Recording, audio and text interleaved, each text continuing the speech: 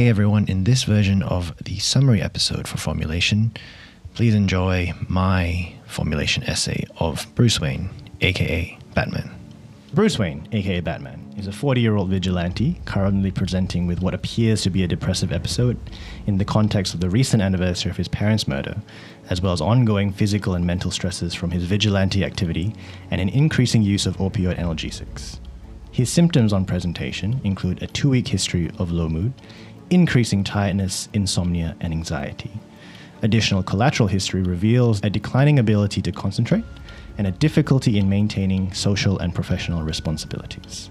Bruce's current psychological vulnerability might stem from witnessing the murder of his parents at the age of 10, which is a potent, traumatic event that will represent a significant insult to his neurodevelopment.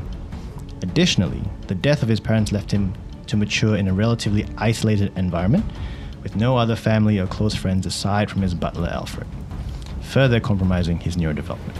His current vigilante activity might be seen as an unhealthy coping strategy to deal with his feelings of loss and guilt over the deaths of his parents.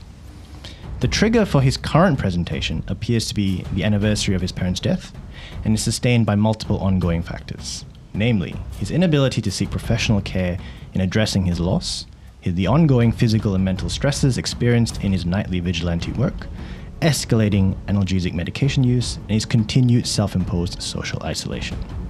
Fortunately, Bruce has demonstrated good insight and judgment in his current health-seeking behavior.